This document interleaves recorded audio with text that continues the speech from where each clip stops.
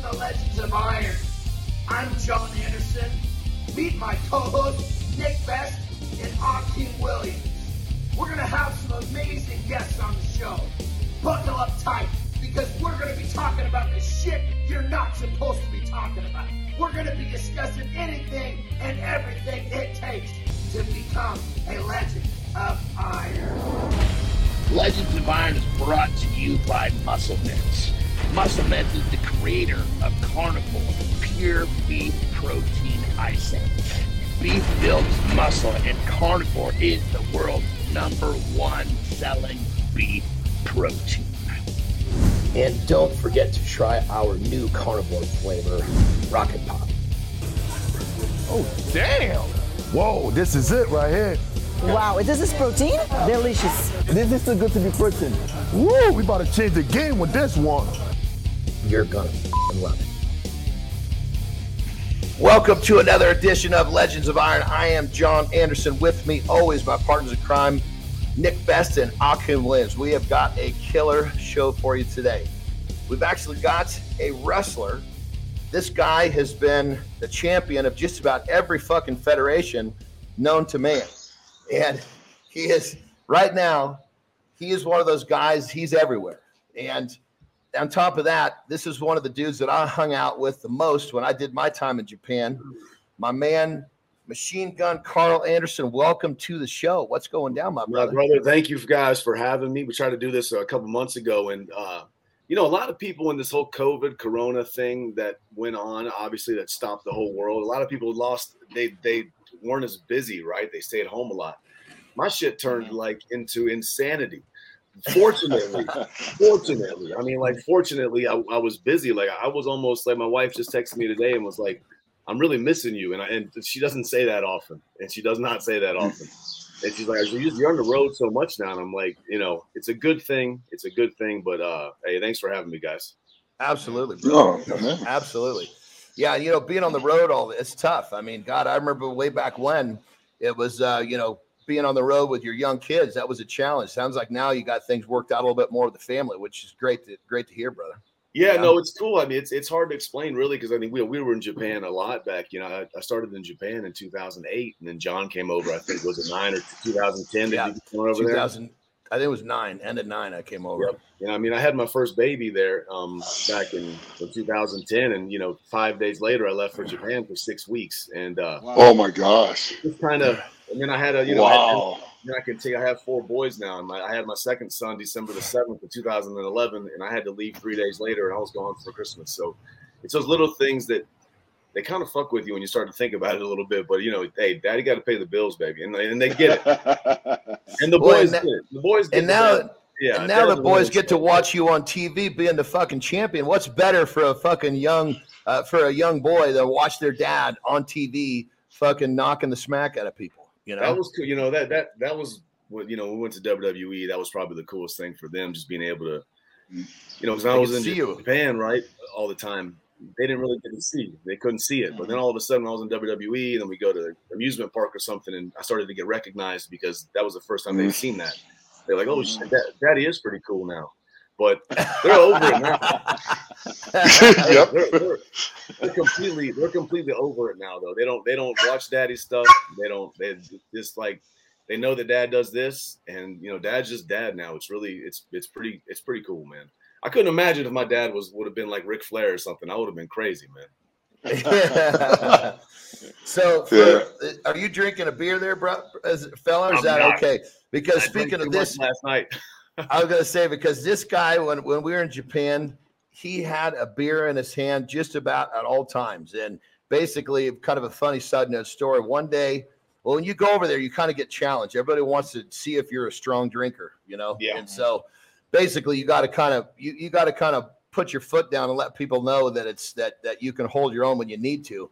But Chad and I, we had our own little thing. We called it, what did we call it? We called it the Strongman Invitational. So every 2, yeah, that's right. So basically, what you tell the story. How did that whole thing start? The Strongman was my wrestling name. So I liked it. Sorry, I'm sweating because Japan's very humid, and like the air conditioning doesn't even. That's another weird thing about Japan is they don't turn the air conditioners on until May the 1st or something like that, like in all the hotels. And so really, it's hot. You're in the Dome Hotel, Tokyo Dome, correct? I'm not in the Tokyo Dome Hotel. I'm in Shibuya. I'm in the Shibuya. Oh, okay. I was gonna say, fuck, Tokyo. They got that shit on all the time in the Dome. Yeah, no, it's this is a different hotel. This is very Japanese where they control everything. So it's like I'm burning up. But I think a lot of cultures are built on drinking, right? But Japan is really they love to go out and have their drinks. And then when you're a young, I started here is what they call them young boys. When you're like, when you're the younger kid or the underneath guy. And they just force you to drink, man. And I was like, bring it on, bro. So I just learned how to start smashing beers. Then I started getting cocky with it. And I started telling people I can drink with anybody in the world. I said, that was his line. I can drink with anybody. It was always I finally said one day, I was like, that's it, dude. We're fucking going toe to toe. John goes, I've had enough. Fuck, let's go.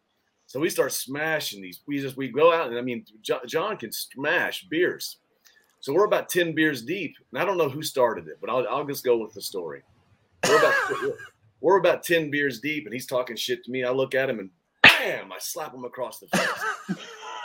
And he goes, really? This is right in the middle of a restaurant with a sponsor that's letting us eat and drink as long as we want for the day. So we're supposed to be behaving, remember? Now we were fucking with each other the whole time. And he's like a big brother to me. So it wasn't just out of nowhere. I wasn't ready to fight him. It was like I just kind of had enough. And I went, see? And he goes, oh, okay, you little shit. He takes me and wham, he smacks me and almost kills me. So the next thing I know, we're smacking each other the whole night. I wake up the next day and in this restaurant. This restaurant. I wake up the next day and my jaw is sore. I'm hungover. I've been throwing up the whole morning. I said, man, he threw up in his heater. He threw up in his heater in the middle of the night, and the thing turned on, and it's like made this room smell like puke. So my room smelled like ass and ketchup, man. So basically, the new sport of the smack sport that he just started with you guys. It started with us, man. Yeah. I don't know what the fuck I was thinking, but then a couple of other people that were with us, they were like a couple of Japanese guys were like strongman and machine gun, too crazy, like little boys, too much slap, too crazy. The strongman. Don't drink. How did you and John not get arrested? They like when foreigners do stuff like that. It's like we weren't breaking anything, They like when guys act up like that. They like their culture. Totally, their culture is so laid back. They would never act that way. So for them to sit and watch this is great. They're just loving it. So when you go out to eat, not only you're eating and being entertaining as you eat because you're eating so much food, you get to be doubly entertaining because you guys are smacking the heck out of each other when you're eating. Hey, listen, I don't know what got into me to make me think to smack John. I mean, so I guess it's a good thing that I got sick of him fucking with me, so I had to slap him. I guess so at least I stand up for myself. Oh my gosh. Well, when you're over there for 3 weeks at a time, sometimes by the end of the tour, you're a little fucking nuts. You're going a little crazy. Yeah. But John, I don't think you had to wait for the end of the tour. You're just kind of that way all the time. True. One of my bosses. He's my boss now for Impact Wrestling. He came over. He came over at the beginning of a 3-week tour one time, and he hung out with us in Tokyo the first 2 days. We just landed. We hung out for 2 days, and then he left because he had to do business. Then he came back on the final day. And he still tells a story. He says, I was there with Machine Gun and Gallows that first day, and they were funny, they were sweet, they were calm, we were having a good time. I came back 3 weeks later, and they'd been there for 3 weeks, and those guys had lost their fucking minds. They walked in the room. It was a mess. There were beer cans everywhere. We were talking crazy. I mean, you start to just kind of go loopy, man. Mm-hmm. Wow.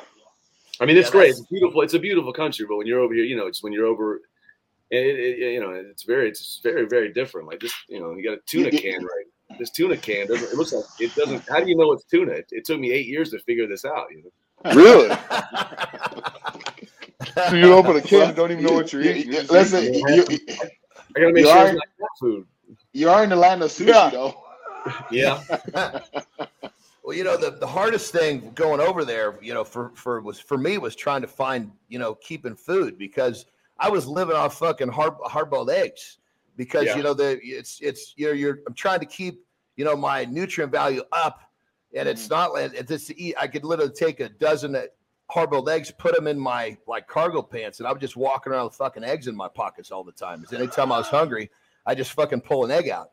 Remember, Chad, I got in trouble on the bus. Gato came and said, "Hey, you're leaving eggshells on the ground," and they didn't like that. So I just said, and keep in mind, this is a culture where when they tell you to do something, if you don't do it, they'll just fucking cut you loose. That's just the nature of and I wasn't one of those. Chad was one of the stars. I wasn't quite there, in terms of my place in the company. So I just literally started eating the fucking eggs with the shell, but just put the first thing in my mouth. Yeah. Oh. I watched it. I heard it. That's dedication. We sat beside each other on the bus for these. You take long bus rides. It's just the way it is. Like, it's a small country, and you could fly here and there, but a lot of times it's easier just to get on the bus and they drive the bus for you.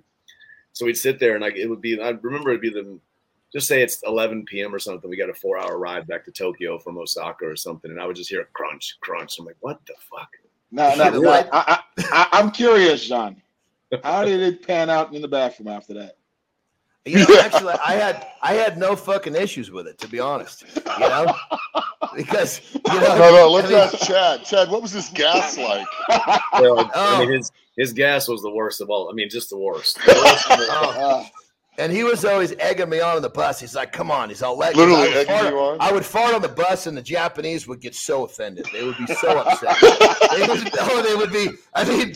just be like, I mean, they're looking back like they can't believe what you just did, I can see the paint coming off the wall. Well, see, the first time, when he first got there, John's a funny, charismatic guy, right? Well, the first time he ripped a fart up front, he starts wafting and he's laughing, right? He thinks it's all funny, right? And it is funny. It is funny. But the Japanese boys are looking around. You see the anger on their face because they don't like it. So we had to tell John, hey, you gotta keep those parts a bit of a secret, bro. And then, of course, Chad's always egging me on. It's like, come on, let another one, because it was just the looks on their faces was priceless. It was just straight up entertainment. When you're on a tour bus ride, it's one thing if you're going to sleep, but if you're on the bus and you can't go to sleep, you're trying to find the shit that we would do to entertain ourselves, including like a bottle of water, just so that I could fucking basically try to put a little pressure on the fucking system to push one out so we could sit there and be entertained. Oh my God. Nothing's better than when you rip one and you start looking around, you see their heads start turning. But then it was either me or John, so either me and John started getting in trouble for it. So we started feeling uncomfortable farting, so. Oh God. So that's pretty much what it was like to travel on the plane with Eddie Hall. Okay. Because Eddie would just let him go on the plane, and it just green gas just flying there. You just see people's heads just jerking around. So I totally feel your pain. Totally feel your pain. There's no possible way that you can hold out that shit in for lengthy periods of time, nor would I want to. Yeah, that was back when there was. I haven't been on the new buses yet. This is apparently they have new buses now, but they didn't have bathrooms on the old buses. So you'd have to hold everything until they stopped. It's like that's pretty intense. Whoa. Wow. Yeah. Yeah. WWE, when we would land in England or whatever, they always had buses for us, and there was always bathrooms. So that was like a change for me. So I just was smashing because you can't drink on those Japanese buses because if you got to pee, you're in trouble, man. So they just won't pull over when you need to pull over. I mean, yeah, they'll ask you to pull up. One time we got stuck in traffic, I remember, and John had to take a shit. Oh, my God. I remember that. Yeah, we were coming home. It was supposed to be like a 4-hour drive, and it turned into like a 9 because we were sitting. There was some sort of a fucking wreck, and we were just sitting on. We're in the highway going nowhere. It's like a parking lot. I swear to God, my ass was going to split open with that turd coming out of there. Well, we thought we were going to have to slow down and have you just shit out the door. I was like getting up to the front, like, look, I'm just going to hang it out. I won't get out. I'll just hang my cheeks out the door and let it go. And they were like appalled. They were appalled that I was even wanting to talk about it. But I was like, okay, I'm either gonna take a shit on the bus or outside the bus. What's it gonna be? I think they found the McDonald's and then jumped off the bus and waddled to the McDonald's. And the way the boys laughed when you're pinching your cheeks, brother. Because my deep cheeks can only protect from so much of a slip up. You let something like that go, you're gonna mess your trousers up. Oh, sorry. This thing's gone way off the rails. Well, yeah. So tell us without you can keep keep the innocent. Keep their confidence, but tell us the story. You don't have to tell us the federation or who it is, but tell us some sort of a crazy backstage story, brother. I know that there's a lot of shit that happened when we were together, but hell, you've been all over the fucking world with all the best companies. Talk to us. Oh my God, there's just I'd have to think of something somewhere to how to figure that one out. There's just so many. I mean, fuck, I started wrestling in 2002, and I was in the independence the independent scene for must have been 6 years, I guess, and then finally New Japan hired me in 2008. Damn, I can't even. I mean, there's just so many, Johnny. I can't even. What's the craziest stunt you've ever done out on the ring? What's the most insane thing you've done out on the ring? Oh man, I remember there was a time you had to do some stuff that's just nuts. I mean, there was a time in Osaka, Japan. We wrestled the Dudley Boys, if you've heard of them. Bubba Ray Dudley and Devon Dudley. I think they had just left the WWE, and they were in a company called TNA, and we had a hardcore match against them for the tag team championships. I think one of the first times we challenged for the titles. And I remember I went to the top rope and I set this ladder up and I put Devon on the ladder and I went to the top. It was the first time I did something like that. Because I'm not a crazy. I've been fortunate that I've been able to do what I've done without and be the size that I am. I'm not massive or anything, right? I'm a normal size guy, and I don't do a lot of flips and shit. So I kind of I'm lucky. I'm fortunate in that sense. But I went to the top and I looked around and I saw how high I was, and I was like, oh fuck! So I was gonna squat 15 feet below. Oh no! And I jumped, and Devon moved, and I went through the ladder, and it sliced my ass. But I just remember jumping, and I don't know why, because I'm not a daredevil. I just remember being scared to fucking death. But wow. So you went through the ladder? I went through the ladder. The ladder broke, and I landed on the floor. I mean, this is probably 12, 16 years ago now. I think about it. Jeez. God damn, time flies. Wow. Well, so let's back up, because see, Chad's got one of the best stories in terms of just a guy who loved wrestling and just started off. Like you said, he's not a really physically big guy. And at the time, obviously, now he's really good with promos. He can talk up a storm. That's what he does. He stands there in sunglasses, looks like a badass, and talks. That's pretty much his job now. Gets paid for fucking talking smack, which is great. But there was a time when you weren't like, so you came up, basically started off just loving wrestling. Talk us through that timeline, because we always loved it on the show. We love to show people how you think you can't do it, but you somehow make it. And you are that guy. I mean, this is a guy who literally almost had to quit because he had no place to go. So tell us talk the timeline through, brother.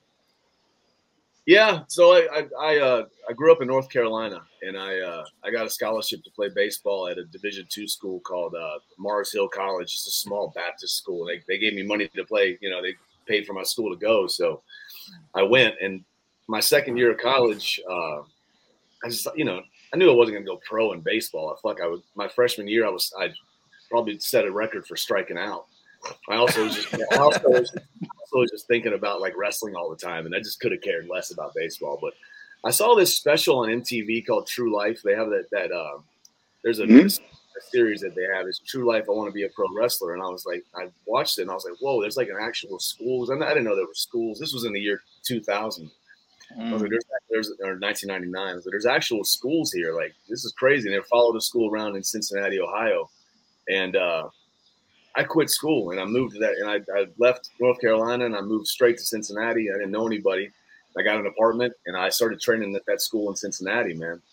And I started wrestling independently until 2005, I'm at just, little small shows, wrestling for free in front of 50 people or 8 people or 10 people or like the high school gym scenario is basically high school gym. I mean, even in high school gym would have been a nice thing compared to some of the places. if you name anywhere, I've absolutely wrestled there in front of for no money as well. And then somebody told me to move to Los Angeles because there was I didn't have a girlfriend or kids or wife or anything. And they said there was a good school in LA that could maybe help me get to Japan. And so I moved. I quit my job in Cincinnati and I moved to Los Angeles. And I started living in this thing called the Los Angeles Dojo. It was affiliated with New Japan. And I was sleeping on the ring and on the outside of the ring for the first couple months. And then I made myself a little bed up in this upstairs part, but it was on an old weird mattress. And I was there for 2 years, man. And still, again, I'm 6 foot, I'm 210 pounds. So I'm not this physically imposing guy. Of course, I'm a normal human, which I always like to say. You look at John, look at you guys turn heads immediately. And I turn heads now. I get it. But I just walk into a normal room. If I walk into back then, I walk into a room, nobody, you're not looking at me going, what, you know what I mean?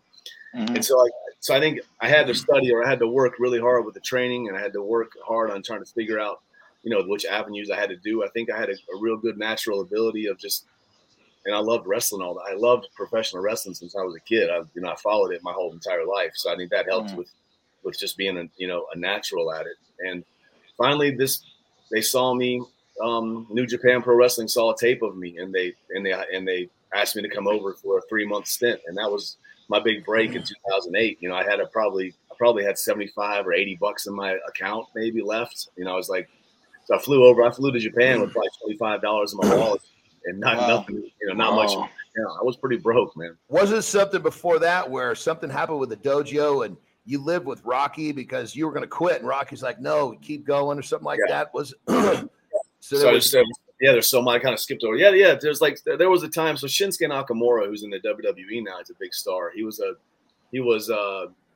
New Japan Pro Wrestling guy. He asked me to go out to eat one time. I was living in the dojo. And I said, Shinsuke, I'm okay. I'm gonna chill here. He goes, please come. I said, I just don't have any money. And I didn't want. It wasn't that I wanted him to pay or anything. I just meant I was good. I had some protein. I was cool. And he goes, no, come with me now. So he drove me to an ATM, and he goes, put your card in ATM. And I was like, nah, man. I don't have any money in it, Shin. And he goes, put it in. And he yelled at me and shit. All right, fine. So I put it in. He goes, hit balance. I hit balance, and it was $14 or something, right? And he goes, wow, what happened? And I said, fuck life. I don't know. I was just because they didn't want me to work anywhere. They wanted me to train in this dojo and just independent wrestling just was the way it was, And I moved back to I went back to Cincinnati for Christmas, I think to see my dad. And Rocky called me and was like, hey, when are you coming back to Los Angeles? And I was like, man, I think I might just stay inside. I think I might, kind of give up the LA dream or whatever. And he goes, no, man, come back and stay at my house with my mom. We'll take care of you for the next 6 months and just see what happens. And when I went back, and that's when I started, weird things started happening. So, you got to have an opportunity. People have to take, you need some help sometimes, right? If you can find, if you just get little assists from people, you can tell that maybe that means you're a good person because people are going to, if you can just be a good person, people will help you. You know what I mean? And I think that's kind of what helped me along the way is, just in that, people didn't give me anything. They didn't give me any jobs, but it's like, fuck, this guy's, I think people saw talent in me. And so they would give me, so I got help, got opportunities. And then when you get the opportunity, you got to fucking knock it out of the park. Right. And so that's kind of the way it was. And I was in New Japan Pro Wrestling for 8 years, and then WWE came. I went with the WWE. We made a lot of money in WWE. It was awesome. There for 4 years. We signed a massive deal, and then COVID hit, and we got released. And then we signed with Impact Wrestling, AEW, and now New Japan. Again, it's a wild, long story of being in all the different companies, man. It's really crazy. And just to kind of clarify what he said, he made a lot of money at WWE. When I talked to him, he says, hey, I said, how's it going? He goes, they just re-upped my contract. He goes, it's life changing. So, that's when you're in that place and you're in the right spot at the right time where he was, one contract changed his life, Yeah, it did. And like, that was another interesting thing too, because, once we did sign this big deal that was life changing. But then COVID hit and then we got released, and like, I wasn't expecting that. I'm over it now, but it made me pretty fucking hot. Like I was pretty pissed off about it, and I've spoke about it a lot, but it almost inspired me more because we had the last 2 years during this COVID thing, it's 2 of the best years I had financially, and 2 of the best years that I've had just having fun and kind of, reinvigorating myself for like with what I love to do. And it's just wrestling has just always been my favorite thing. So you said you talked a lot about what happened. Are you still free to talk about that stuff now? I don't want to infringe on it. So we had So lay it out. Obviously, there's a little frustration in there. What happened? Because WWE is like that. It's like that's like the peak of the mountain, and obviously they're really known to kind of recycle people, meaning just kind of take you and throw people away, bring them back on at a lower pay rate, all sorts of crazy shit. Yeah, so let's hear you talk, brother. Well, our contract, our time in WWE was great, right? It was fun, made a lot of friends, traveled the world. Then our contract was coming up, and we weren't sure we wanted to stay there because we weren't all the way happy with like some of the creative stuff or whatever. And then, out of nowhere, some of our best friends were starting this new company called AEW, and they offered us an amazing deal to go there. So we're going to let our contracts ride out and then go to AEW, and we could start fresh and be with our friends and have a good time. But then, WWE came and really, really, really pressed us and pushed us and offered us some fucking life-changing money. And we were like, we took it. So I thought I was going to be a WWE guy forever. And so I fucked my friends over a little bit with AEW. We've made up. Is that the way? Yeah, that's the way to use it, to say it. We've made up now. We're still friends again. But like, I fucked over my friends at AEW to go back to WWE. And then as soon as COVID hits, then we got the call and got released. And I'm good with it now, but then it was like I realized it's a business. It is what it is. Mm-hmm. And that's the only, what do you really do? I mean, it's just, I know for sure one thing it did is it motivated me, because these last 2 years, like I said, were better than the years that I had there. So like, I think you can take those, because I used the anger, or not the anger, but like the just disappointment. I was pissed, whatever it was, frustration of like, I fucked my friends over to sign this, and then we get this call, and it's like, but you can use that though to like motivate you. Absolutely. Yeah, and not use it in like a bad way where you turn into it. Yeah. I think I might have taken it some different routes at times. I didn't need to, but like, but if you can bottle it up and use it the right way, like I'm completely over it now, and I'm good with it, and it motivated me, it helped me, and I think my kids got to see it too, because they saw Daddy at the top of this mountain, and then they saw me get fired, and they saw me pissed off, but then they saw like the resurgence of me going to AEW, and then seeing we debuted on Impact to like this massive buy rate, which was awesome, and like, and all the things that we've done now, and then now the return to New Japan Pro Wrestling, and it's like, well, maybe so they can learn from watching what I did, what I went through, and how you can deal with setbacks. Because life is part of, you're going to have setbacks, right? So you got to learn that not everything's going to be beautiful and perfect. I'm learning, because so it taught me a lot, and I'm it's weird. I'm glad that I'm glad that it happened. Honestly, it's almost a story of like just picking yourself up after something bad happens, and a lot of people can't do that. A lot of people stay down. Life hits them hard, they stay down. But I'm seeing. Up. Yeah, it's the truth. I mean, there's a bunch of people that got released in the last couple of years now, and there's a lot, and there's a lot that have not resurfaced. Like they just are gone. I mean, they're almost out of the business, or like they've even sent me and Gallows text messages like, what do I got to do? It's like, because nobody really, because you don't. Some people don't know what to do outside of the WWE. It's like you gotta hustle it up, and you gotta make these relationships with people that. I mean, as soon as we got fired, I mean, like Scott D'Amore at Impact Wrestling within 5 minutes was calling us and telling us he wants to get on and offer us a job, and it was. I mean, so it's making those relationships with people through the years that like I said, and it's being a good person and doing that and developing that. Yeah, absolutely. You can see it's working for. I mean, and the resilience. The kids see the resilience and they'll learn from that. Yeah, and they'll be able to handle challenges in their lives too. That's a great thing to teach as a father. Well, the day that I met Chad, I'm coming into this new company, and New Japan was where I wanted to go. So I'm first day on the job at the place where I wanted to be, and I meet Chad. One of the first, so obviously we're Gaijin, we're the white people, so there's just a few of us.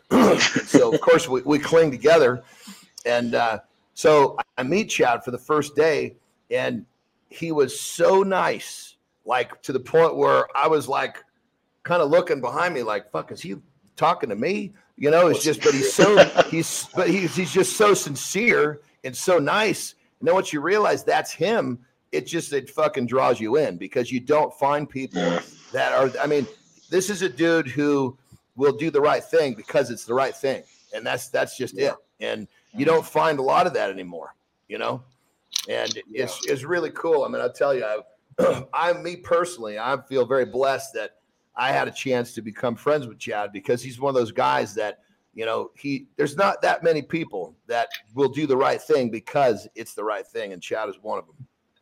Nick, you're one of those too. Thank you. Thank you. I appreciate that. Hawk and I think we try. Listen, bodybuilding is a little bit more cutthroat, so yeah. I don't know, man. Wrestling's pretty fucking nuts. Yeah. I believe it, man. I think I think the best way to look at it with wrestling is like it's not real, right? It's a work. So that's the biggest thing is like sometimes you got guys that will sneak in there and like you're always trying to change the creative meaning or this or that because it's not a real fight. Like John could whoop my ass, right? But I had to beat him a couple times. And I'm thinking, like, if he didn't want me to beat him, he ain't gonna let me beat him because it's gonna. Yeah. Okay. So how does that work out? Because you see that, like, being a fan of wrestling, massively when I was younger, and now you look back and you see Hulk Hogan talking about Andre the Giant, going, "Yeah, if Andre didn't want you to beat him or wanted you to do something, it just didn't happen." Yeah. So how does that work out? And what's that process like? Well, I guess what I would say go ahead, John. I was going to say, let Chad tell this story because I was a shitty wrestler. I was never a good wrestler. I didn't have all the time. I was never a fan. I just came in there, basically jumped from strongman into wrestling just because it was a bigger platform. So Chad is the guy that's going to answer this question with some meaning. But John, you were good though especially with such a little experience. Like I showed up to where I was working with Chad. I had been only wrestling for like 9 months, and most everybody else had been wrestling for 10. A lot of the guys I'm in the ring with have been wrestling for fucking 10, 15 years, and so there's one good match that's still I believe it's still on YouTube on New Japan Pro Wrestling put it out. A match we had in Sendai, one of our first ones was great. It's really good. But if John didn't want me to so here's the thing now. It's such a business now. If John didn't want me to beat him, he probably would have gotten fired, right? So it's like it's just or he never would have gotten brought back. So you got to play ball sometimes. Does the bookers say, look, Chad's going over, which means Chad's winning at the 10-minute mark. And then we basically figure out how to tell the story. So we got to figure out how is the crowd going to believe that this guy beats this big fucking monster. We have to make it believable. That's how it goes. This little shit can be. Wow. The match that we have on YouTube. I'll send it to you. But I think that's you actually beat me there. I think with wrestling John now, you've learned once you have enough experience. Like I would make John just look like a fucking monster, and then move out of the way of something and roll him up as fast as I could, 1, 2, 3, and run away. You know what I mean? It'd be a surprise attack type scenario. Yeah, that's what you do. Yeah, it's all about telling. It's all about telling the story. Which is the fun part. I think John looks like John's this big monster beating the fuck out of me for 10 minutes, and people would be going nuts. And then I move out of the way, roll him up, and run away with a big victory. That's pretty cool. Yeah, that is actually smart. Yeah, then it becomes believable. Yes, exactly. And see, here's the best thing. It was like Chad, and there was a handful. There was Chad, there was Matt, and then Ferg, these are kind of there's a handful of gaijins, and they all kind of figured out pretty quickly that I didn't know what the fuck I was doing. So they would basically protect me in the ring, meaning that like Chad would talk me through it. You know, he'd be getting up, I'd be pulling him up, and he'd say, hit the ropes, I'm going to duck one. You know, he'd just be telling me what to do as we're working in there. So it's actually, there's a lot of communication. And when you got someone that knows what they're doing, they can really fucking guide you, you know? No, so hold up. I thought you guys choreograph everything before you guys get in the ring. You guys are doing it on the fly. We do some, but here's the thing. I can't fucking remember a full 10 fucking minutes. He can. So I know. So you know, it's even crazier now, John. Like, so New Japan, they're not as strict about the times, right? But now I've learned a whole different. There's 3 or 4 different styles of it. But I've almost learned this. I learned this new style of, or a different style. It's the TV wrestling, right? So in WWE, you get 8. Say you get 8 and 8, right? Well, that means you've got 8 minutes. You got to plan 8 minutes, and then you got to go to commercial. So, you know, a minute before commercial, you got to think of something you can do that's going to pop the people quickly, and then come to a break and stop so they can get a beauty shot of you before you go to commercial. Then you go to commercial for 3 minutes. Then when you come back up from commercial, you got to be doing something else. So you got to hear that you're live now. Here we go. Let's do something. Then you got to finish it within 8 minutes. So now you got to learn how to hit these times, or else when you go back, you're going to get in fucking trouble, right? Like Vince is going to yell at you, or you're going to get in a lot of trouble if you miss these times. And then sometimes you get in the ring and you think you have 8 minutes on WWE television or whatever television, and they tell you, listen, you've only got 5 now. Hey, you guys got to go now. You got to go because something happens during a commercial or whatever. You start losing time. So now you got to think on the fly. So you can't choreograph at all, because if you start and keep in mind, the ref is telling him that. So he went in the ring thinking he's got 8, and the ref says, "Hey, guess what? You got only 5 now." Fuck, and he's got to somehow figure out how to tell that story with 3 minutes less on the fly. Yeah, and so that was the question I had that people are going to wonder. How do you keep track of the time then? Yeah, so telling you what the time is?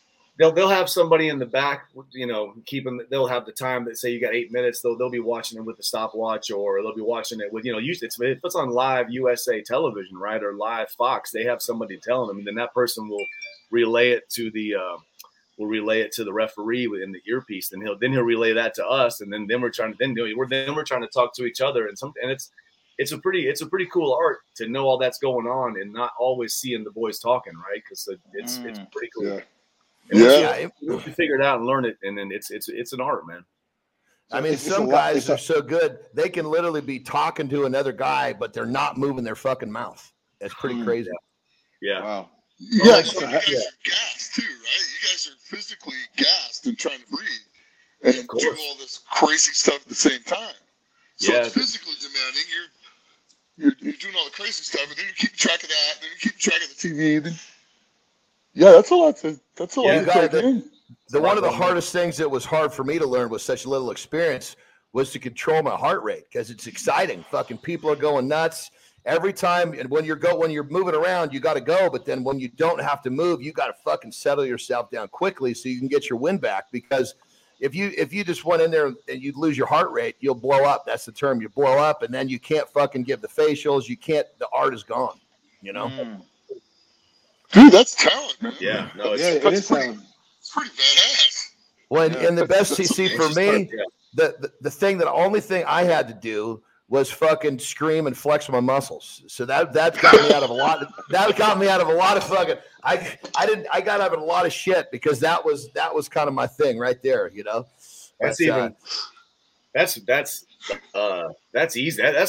what you're good for. That's worth it. I mean, that's the money though. You know.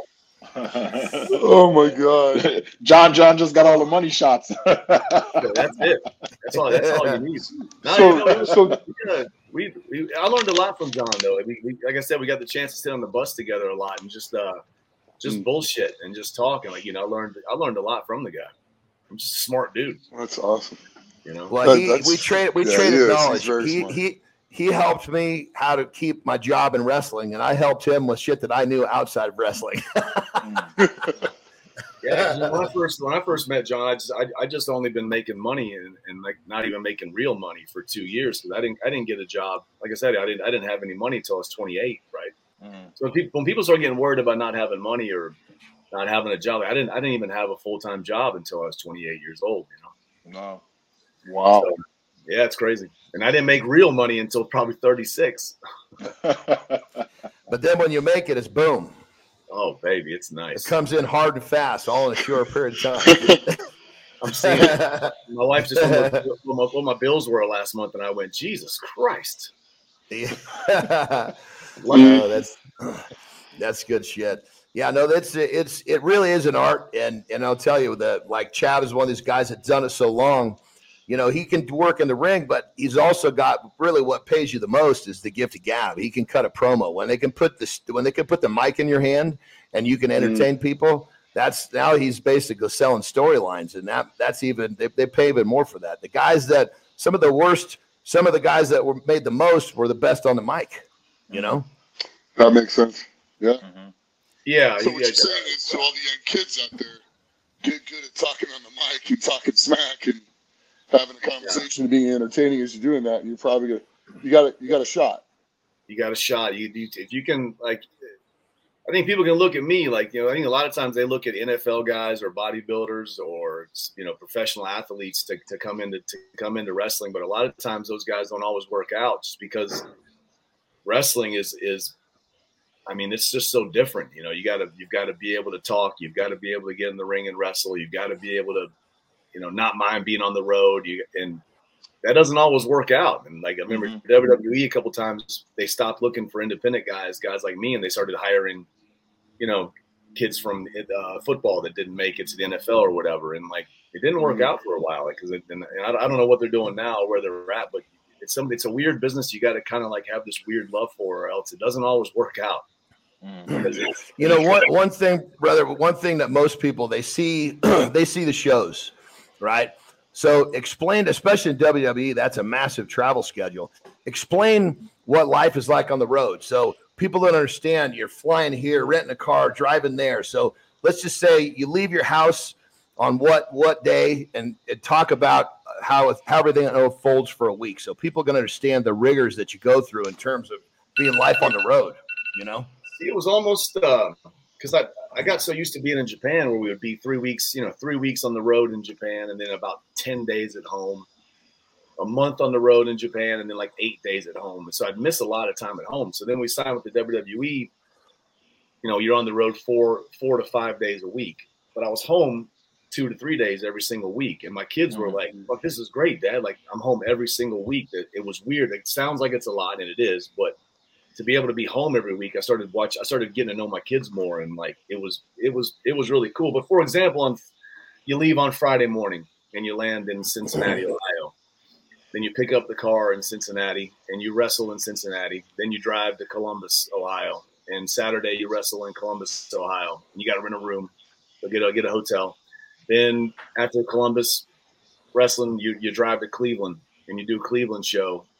You wrestle there, and then you drive to Detroit where you do Monday Night Raw. And then you do Monday Night Raw live in front of everybody on TV. Then Tuesday morning, you fly home.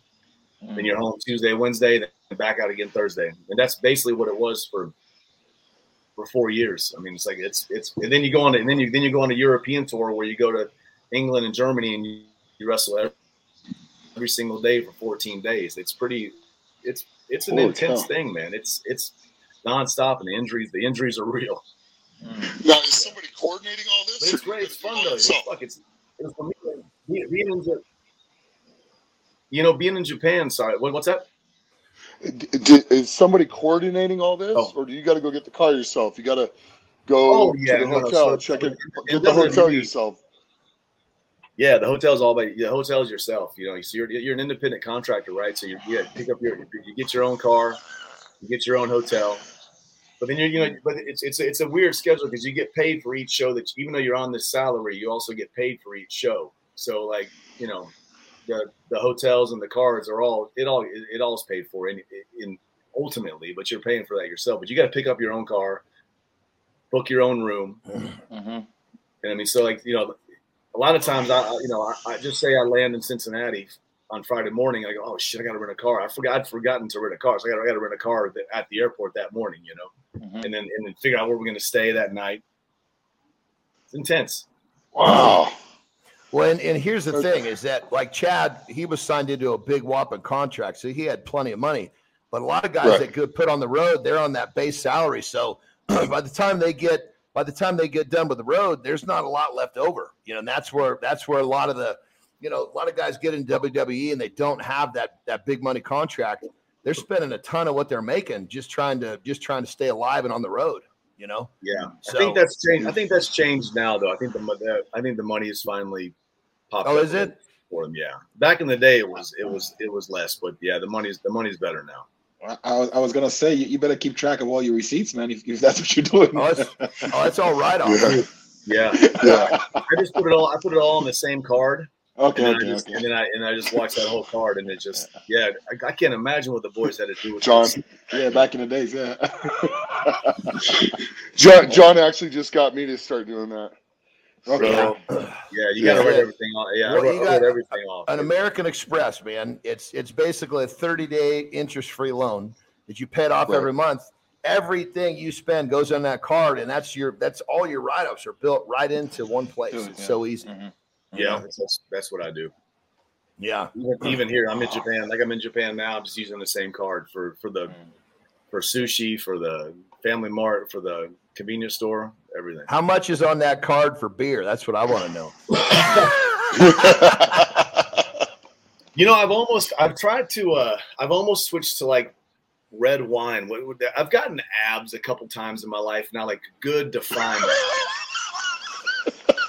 a good set of abs for me, and each time I've had a really good set of abs, I've cut the beer out, and I sip on like I either drink red wine or like, you know, Tito's vodka or something. But man, I love firing back beers, man. Not even for the buzz, just because I truly love the taste of a nice ice cold beer.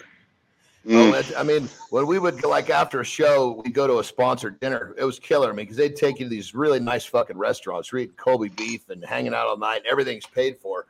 I mean, just sitting after a match, you're hyped up from the crowd, going in there and sucking back some beers and having a great dinner. It's just something about you just kind of want to. It's just a good feeling, you know. The taste of the beer. It's like this familiar feeling of like it's a good place to be. The good night work, great food, couple of beers. It's like that something in your head. It's like a little dopamine release when you have that beer, you know. Yeah, especially when you're on the road, man. Fuck. Yeah, that's wild. Yeah. So what's been the most strenuous company in terms of what's been the hardest to work for, brother? You know, I think when I look back on it, I mean, I love my time in Japan for sure, but that one would have to have been the hardest travel schedule, right? Because I have 4 sons, and I had my third son. Thankfully I was home for all the births, but I had the third son, and I think the next day I flew to Canada for a New Japan show, and then I went to Japan for like a month, and I only seen him. I left my wife and the new baby in the hospital. So I don't remember, we had this thing called the Bullet Club, and it started getting really, really, really hot in Japan. So they wanted us there even more. I was probably in Japan 200 something days. Like I don't remember my third son as a baby much, and that's kind of like I don't enjoy that part. But I mean, you know, that would have to be I think both me, Nick, and John, we got to give your wife a huge shout out, man. She around Oh yeah. Hey, she's good, man. She was a trooper. I'm telling you, I gave her a hug and a kiss when she had a C-section with the third one, and then I was like, all right, I'm out of here. I gotta go make a town, baby. Oh my God. She gets it, man. We've been through the ringer, but at the end of the day, like she gets it. She gets the schedule. She's messaging me right now, mad about the baseball. All my kids are good baseball players right now, and she's mad about the league because she just wrote me, I'm so furious with this baseball. Yeah, she was involved in when you were kind of coming up. So she's been involved in kind of all levels when you were just grinding it out, just trying to get to where you are. And then she's also been now that you're at the top. So she's been through it. She's been with you the whole time, man. It's really cool. Hey, one time I took her to dinner, right? Way before we were just dating probably 15, 16 years ago. And I said, I took her out to eat. Fuck, the bill came and I looked at the bill and it's like $100. And I went, oh boy. And I said, hey, you got this? She goes, yeah, I got it. Yeah. I only had 40, $45 in my account or whatever. You know? I didn't know it was going to be that much. Times have changed, brother. Times have changed, huh? Thing, yeah. I'm sure it changed. And that's the beautiful thing is that, you know, you're that perfect story of a guy that shouldn't have made it, but you just stayed strong and stayed true to what you're doing. Now you're at the top of the top, brother. That's fucking great shit. Yeah, man. No, it's when I look back, I mean, it is a cool story, man. Like it's something I always wanted to be a pro wrestler. It's all I ever the thought of it.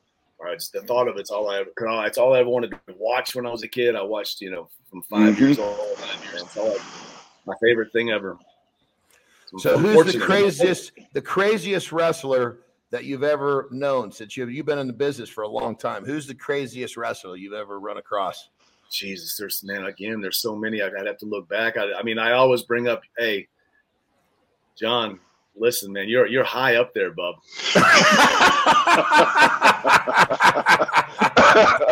I mean, you're whose room were you afraid to go in the most? Like if you went into somebody's room, you wouldn't want to touch nothing. Who had the scariest room? Well, that's of course John's. No, dude. When we would pull into a certain town, right? Basically, because we would always go to these loops, so we were in the same hotels every time we tour back in that region of Japan. People would write down what room I had the last tour, and they didn't want that room. You got to remember, there's everybody fluid all over that room.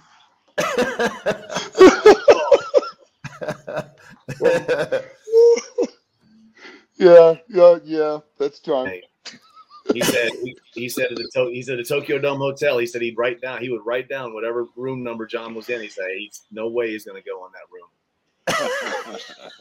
I mean, I got my partner now. I've been on the road with since 2013.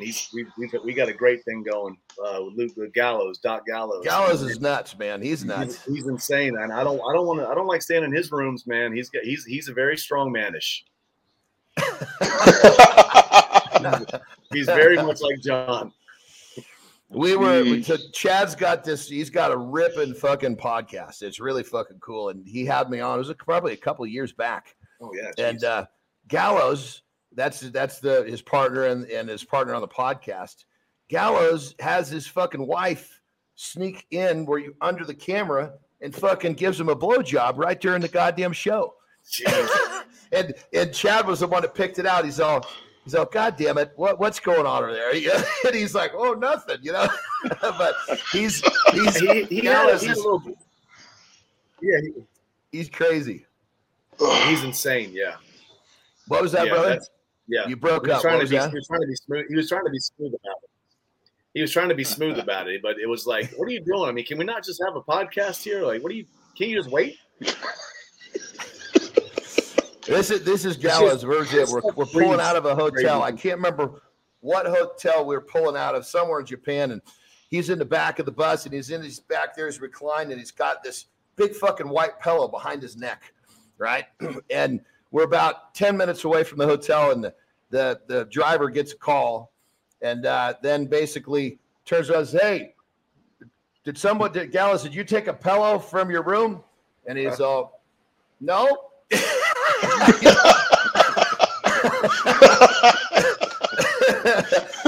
Oh my God, he's so nuts he gets away with it because he's so nuts. You know what I mean? Everyone just laughs. Yeah. That's funny. There's stuff. There's.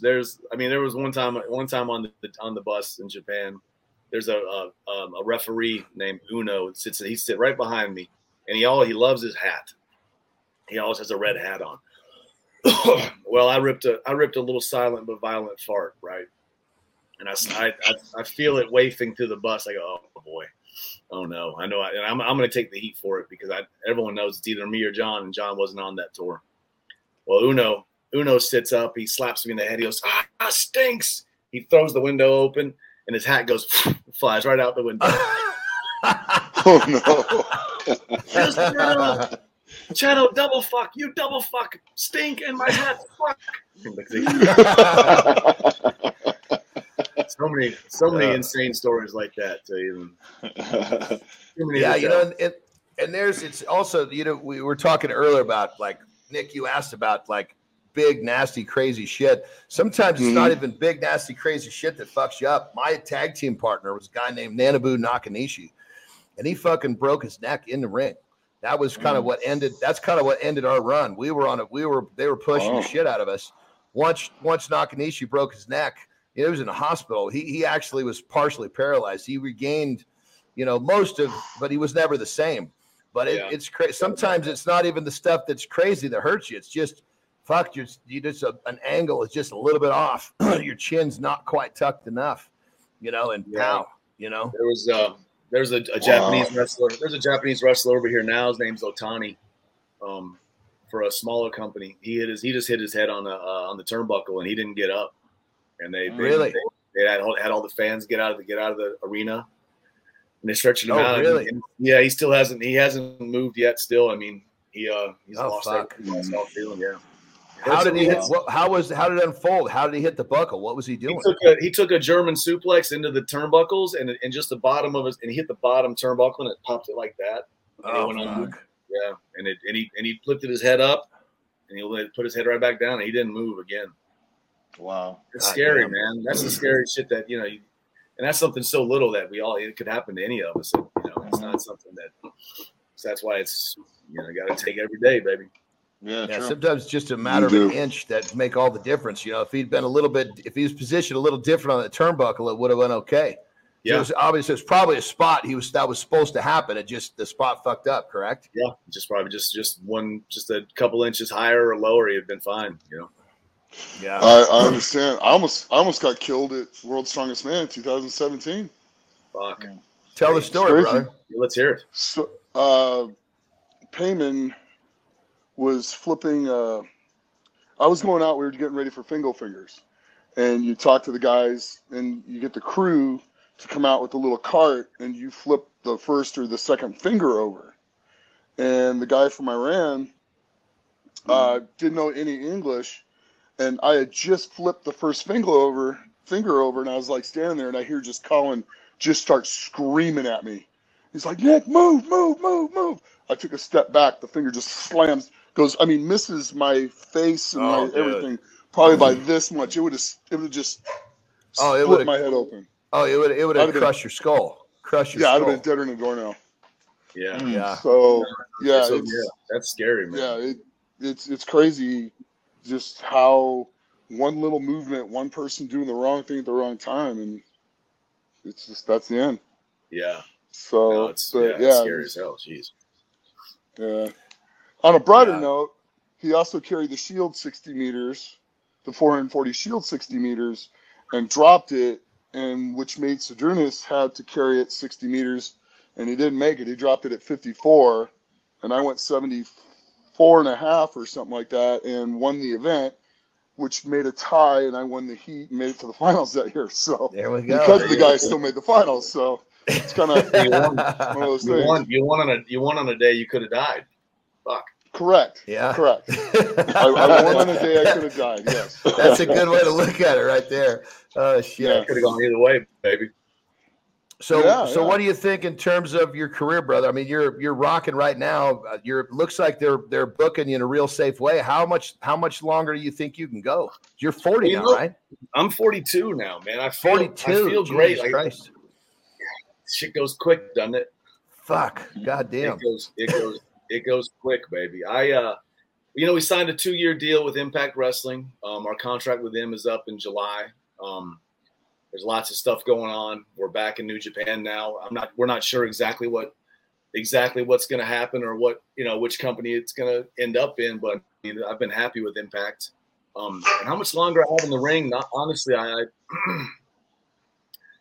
don't know, man. I could see myself. I mean, knock on wood as always, but I feel good. I feel as good as I've ever felt. And taking the bumps and wrestling the way I've been wrestling always. I haven't changed anything, and I still feel good. So I mean, I'm not going to put a limit on it, right? I'm going to keep going until I'm going to keep going now. I can see myself doing another 8 years, honestly. Good for you, brother. I don't see why not. As long as if they're gonna, and I'm going to keep getting paid, I might not ever retire. There you go. Well, I mean, if you stay, you keep your skills on the mic, they're going to keep you around, brother. That's what I'm saying. That if you ever heard of a wrestler called Abdullah the Butcher, old school brother, yes. man. If you look him up sometime, he was cool, man. Well, I met him in Tokyo like about 10 years ago, and he looked back at me and he said, "People keep asking me when I'm going to retire. If they're going to keep paying me, I'm never going to fucking retire." And I said, exactly. So you're one of these guys that's been really good about building business outside of the ring. You've got your podcast and you got some other stuff going on, like your I haven't seen much, but you told me about your cartoon. Yeah, talk to us about what's going on with what you're doing outside the ring, because it's we did. You're really creative. Yeah, we have a cartoon called we have a podcast called Talk and Shop, which fortunately did really well, and we got it on the platform called Blue Wire Podcasts. We have a cartoon called The Gimmicks that just got picked up by I'm not sure the name of the production company, but Toonstar bought it, and then Ashton Kutcher and Mila Kunis's production team turned it into an NFT world Discord type thing, and so they bought it. So we're getting paid through that now, which is just a crazy cartoon where we're just being us, and they animated us, and it's just a lot of R-rated cussing and funny wrestling. But it's basically been this podcast. Shit like that. There's a right here, Max Effort Muscle, maxeffortmuscle.com. I bought into a brother named Corey Gregory. He was one of the starters of Muscle Farm. I think I brought him up to you, John, a long time ago. We ended up connecting and becoming friends, and kind of he's like a mentor to me too now. And so nice. So we're business partners in that supplement company there. I'm a little minority owner, and just keeping on. I'm trying to get into real estate. I'm gonna start calling John about that. Yeah, right on, man. That's good, because it's good to see. Obviously, a lot of times athletes of all types, they don't prepare for life after whatever the sport is, and obviously right now to see you, basically parlaying and leveraging what you got outside the ring is great. You'll probably end up staying, because of your mic skills, you'll probably stay getting paid for a long time, but just in case, you've got these other streams set up. That's fucking good shit, brother. Yeah, you gotta have different avenues of ways to make money, right? And I want to be able to lay by my pool and not have to do shit, when I don't want to, when I don't don't have to and don't want to. I want to lay down and relax someday. So we'll see. We got to make it all now. There we go. Mm-hmm. But so quick shift of gears. Chad was one of these guys it was so fun, because on days off, and sometimes even if we had a night show, we had time, we'd go to the gym, we'd train. And Chad would be one of these guys, I'd goad him into training with me. And I've just burn him up. It was great. But I didn't just do it to him. I did it to everybody. But there were a couple times where I get Chad training, and it would be 10 minutes in, and he'd just start getting those big fucking yawns, because the dopamine or whatever, the endorphins are releasing.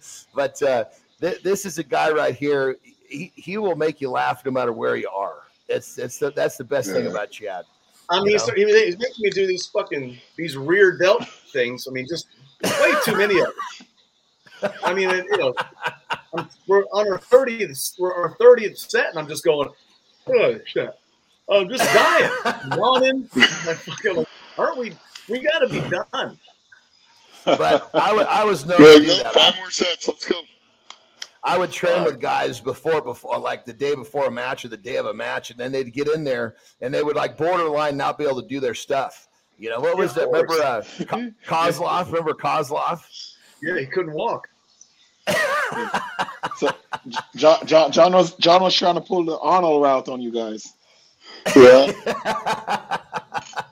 This one kid was a Russian. He was a Russian kid. Like, says, bro, I made a big mistake, man. I did legs with John. I can't fucking walk. I have to wrestle tonight. Fuck. And he was so mad. Like his legs weren't working. Well, that's funny. But then sometimes you'd get fucking legitimate badass studs like Shelton Benjamin. This guy, he was he was an NC2A heavyweight wrestling champion. So he was a legitimate fucking badass, you know? Yeah. And, known to be one of the best athletes that ever worked at WWE, So, of course, at that point, that's just me wanting to fucking, burn somebody up that's known to be fucking really good at training and whatnot. And, but that's just kind of the fun, competitive training stuff that's fun. And then, obviously, if they're not used to training like that, then they get a little tied up and they can't do their stuff in the ring. But for me, it was great fucking comedy. I used to love it, Yeah. You taught the boys a lot about training and eating and all that shit on the ring, man. Yeah.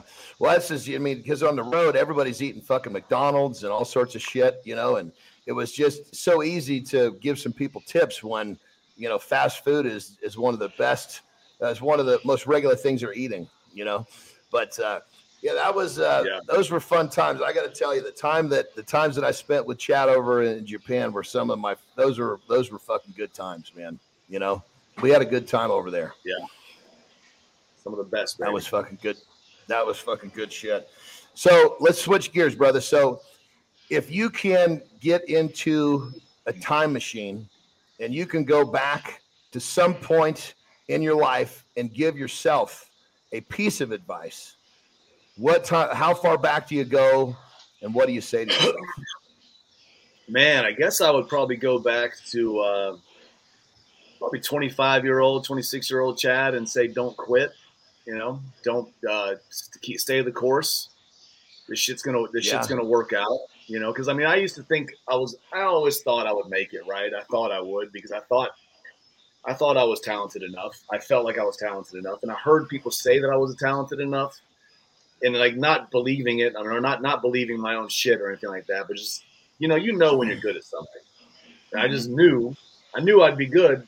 I knew I could make it, but then I was like, I wasn't seeing anything happening. So I started. That's why a couple of times like, fuck, I need to quit this shit. Like, I don't think it's gonna work out. If I could just go back and just be like, hey, don't, because there's probably some days when I probably was acting depressed or like being sad or feeling sorry for myself. I think I would go back to 25-year-old me and slap me in the face and say, enjoy this shit. Enjoy the journey, man, because I look back now and I miss some of those days when I was 24, 25 years old thinking, fuck, am I ever going to make it? Am I ever going to make it? Like, who gives a fuck? You're going to make it. Just enjoy this time right now. Like, enjoy the time you have with your father, your dad, your mom when you see them, like your little brother. Like, just enjoy life and fucking know that it's all going to work out. Just try to live, man. That's a good piece of advice, brother, because obviously you didn't quit. That's where you are. Yeah. But to enjoy the journey, that's a piece of advice. That's powerful shit, because I think a lot of people can look back in their journey and realize, God damn, there was a lot of stuff that I could have enjoyed a lot more because I was so worried about, the destination,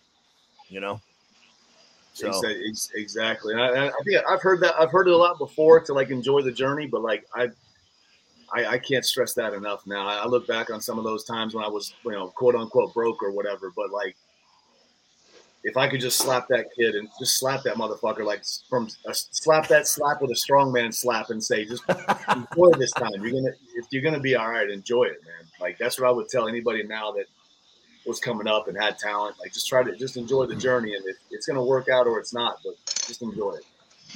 Yeah. Right on, brother.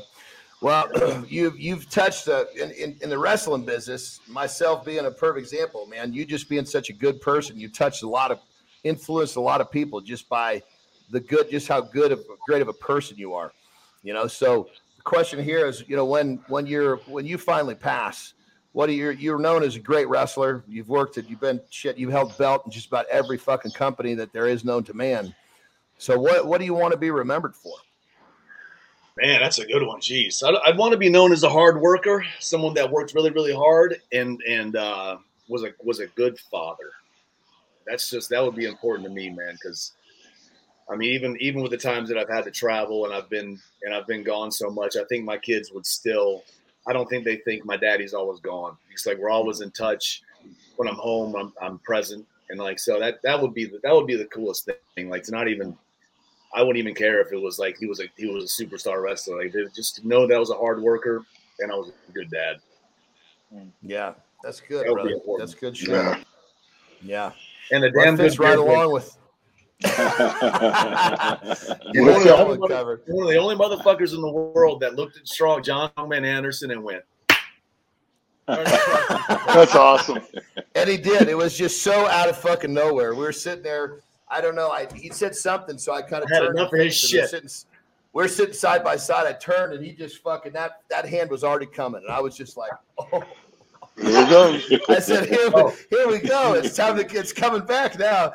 And then it just turned into like every slap was just. It was even though they hurt, it was like love slaps. It was like we were showing love with every slap. No, yours hurt me. I don't know what you're talking about. Mine like a fucking frying pan.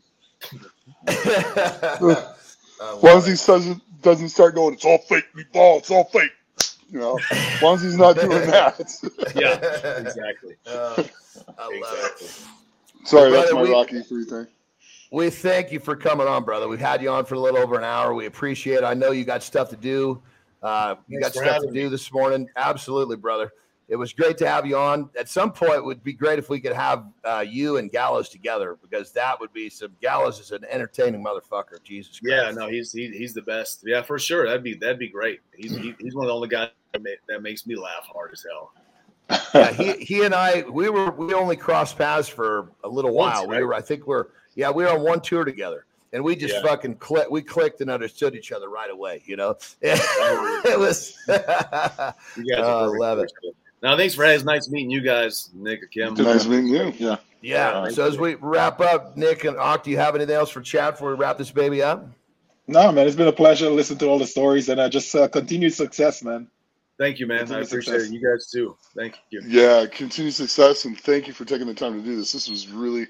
It was a really good inside view of what you go through in the life of a professional wrestler, quite literally, and and the burden it is on you and the family, but how much you love it, and you know it's a really neat thing. So thank you for taking the time to do that. I think we got a side of it that people just don't. Normal people just have no idea.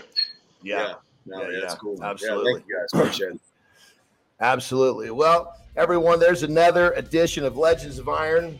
We got Machine Gun Karl Anderson joining us, and hopefully his story going from literally the guy who just kind of quit college to go try to be a wrestler and now is at the top. He's making money. He's living the life, but the moral to the story is never fucking quit. We hope you enjoyed. We hope we motivated you all. We will see you next time.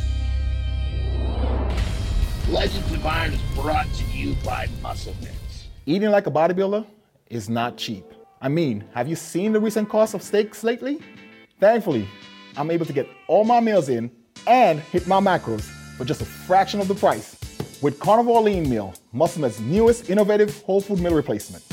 Compare Carnivore Lean Meal to a typical bodybuilding meal. Carnivore Lean Meal stacks up in protein and carbs with none of the fat, but a carnivore shake is only about $3 per meal. Get my 6 meal in. This is what I use right here. This is meal number 6. It's my Carnivore Lean Meal. It's a combination of carbs combined with protein. It's actually made from real sweet potatoes and white potatoes, so can't beat that. Tastes awesome. Love that product. And to top it all off, guys, it's lactose free and sugar free. Stop overpaying for your meals and eat clean with Carnivore Lean Meal. It's better than any meal you can cook yourself at a fraction of the price.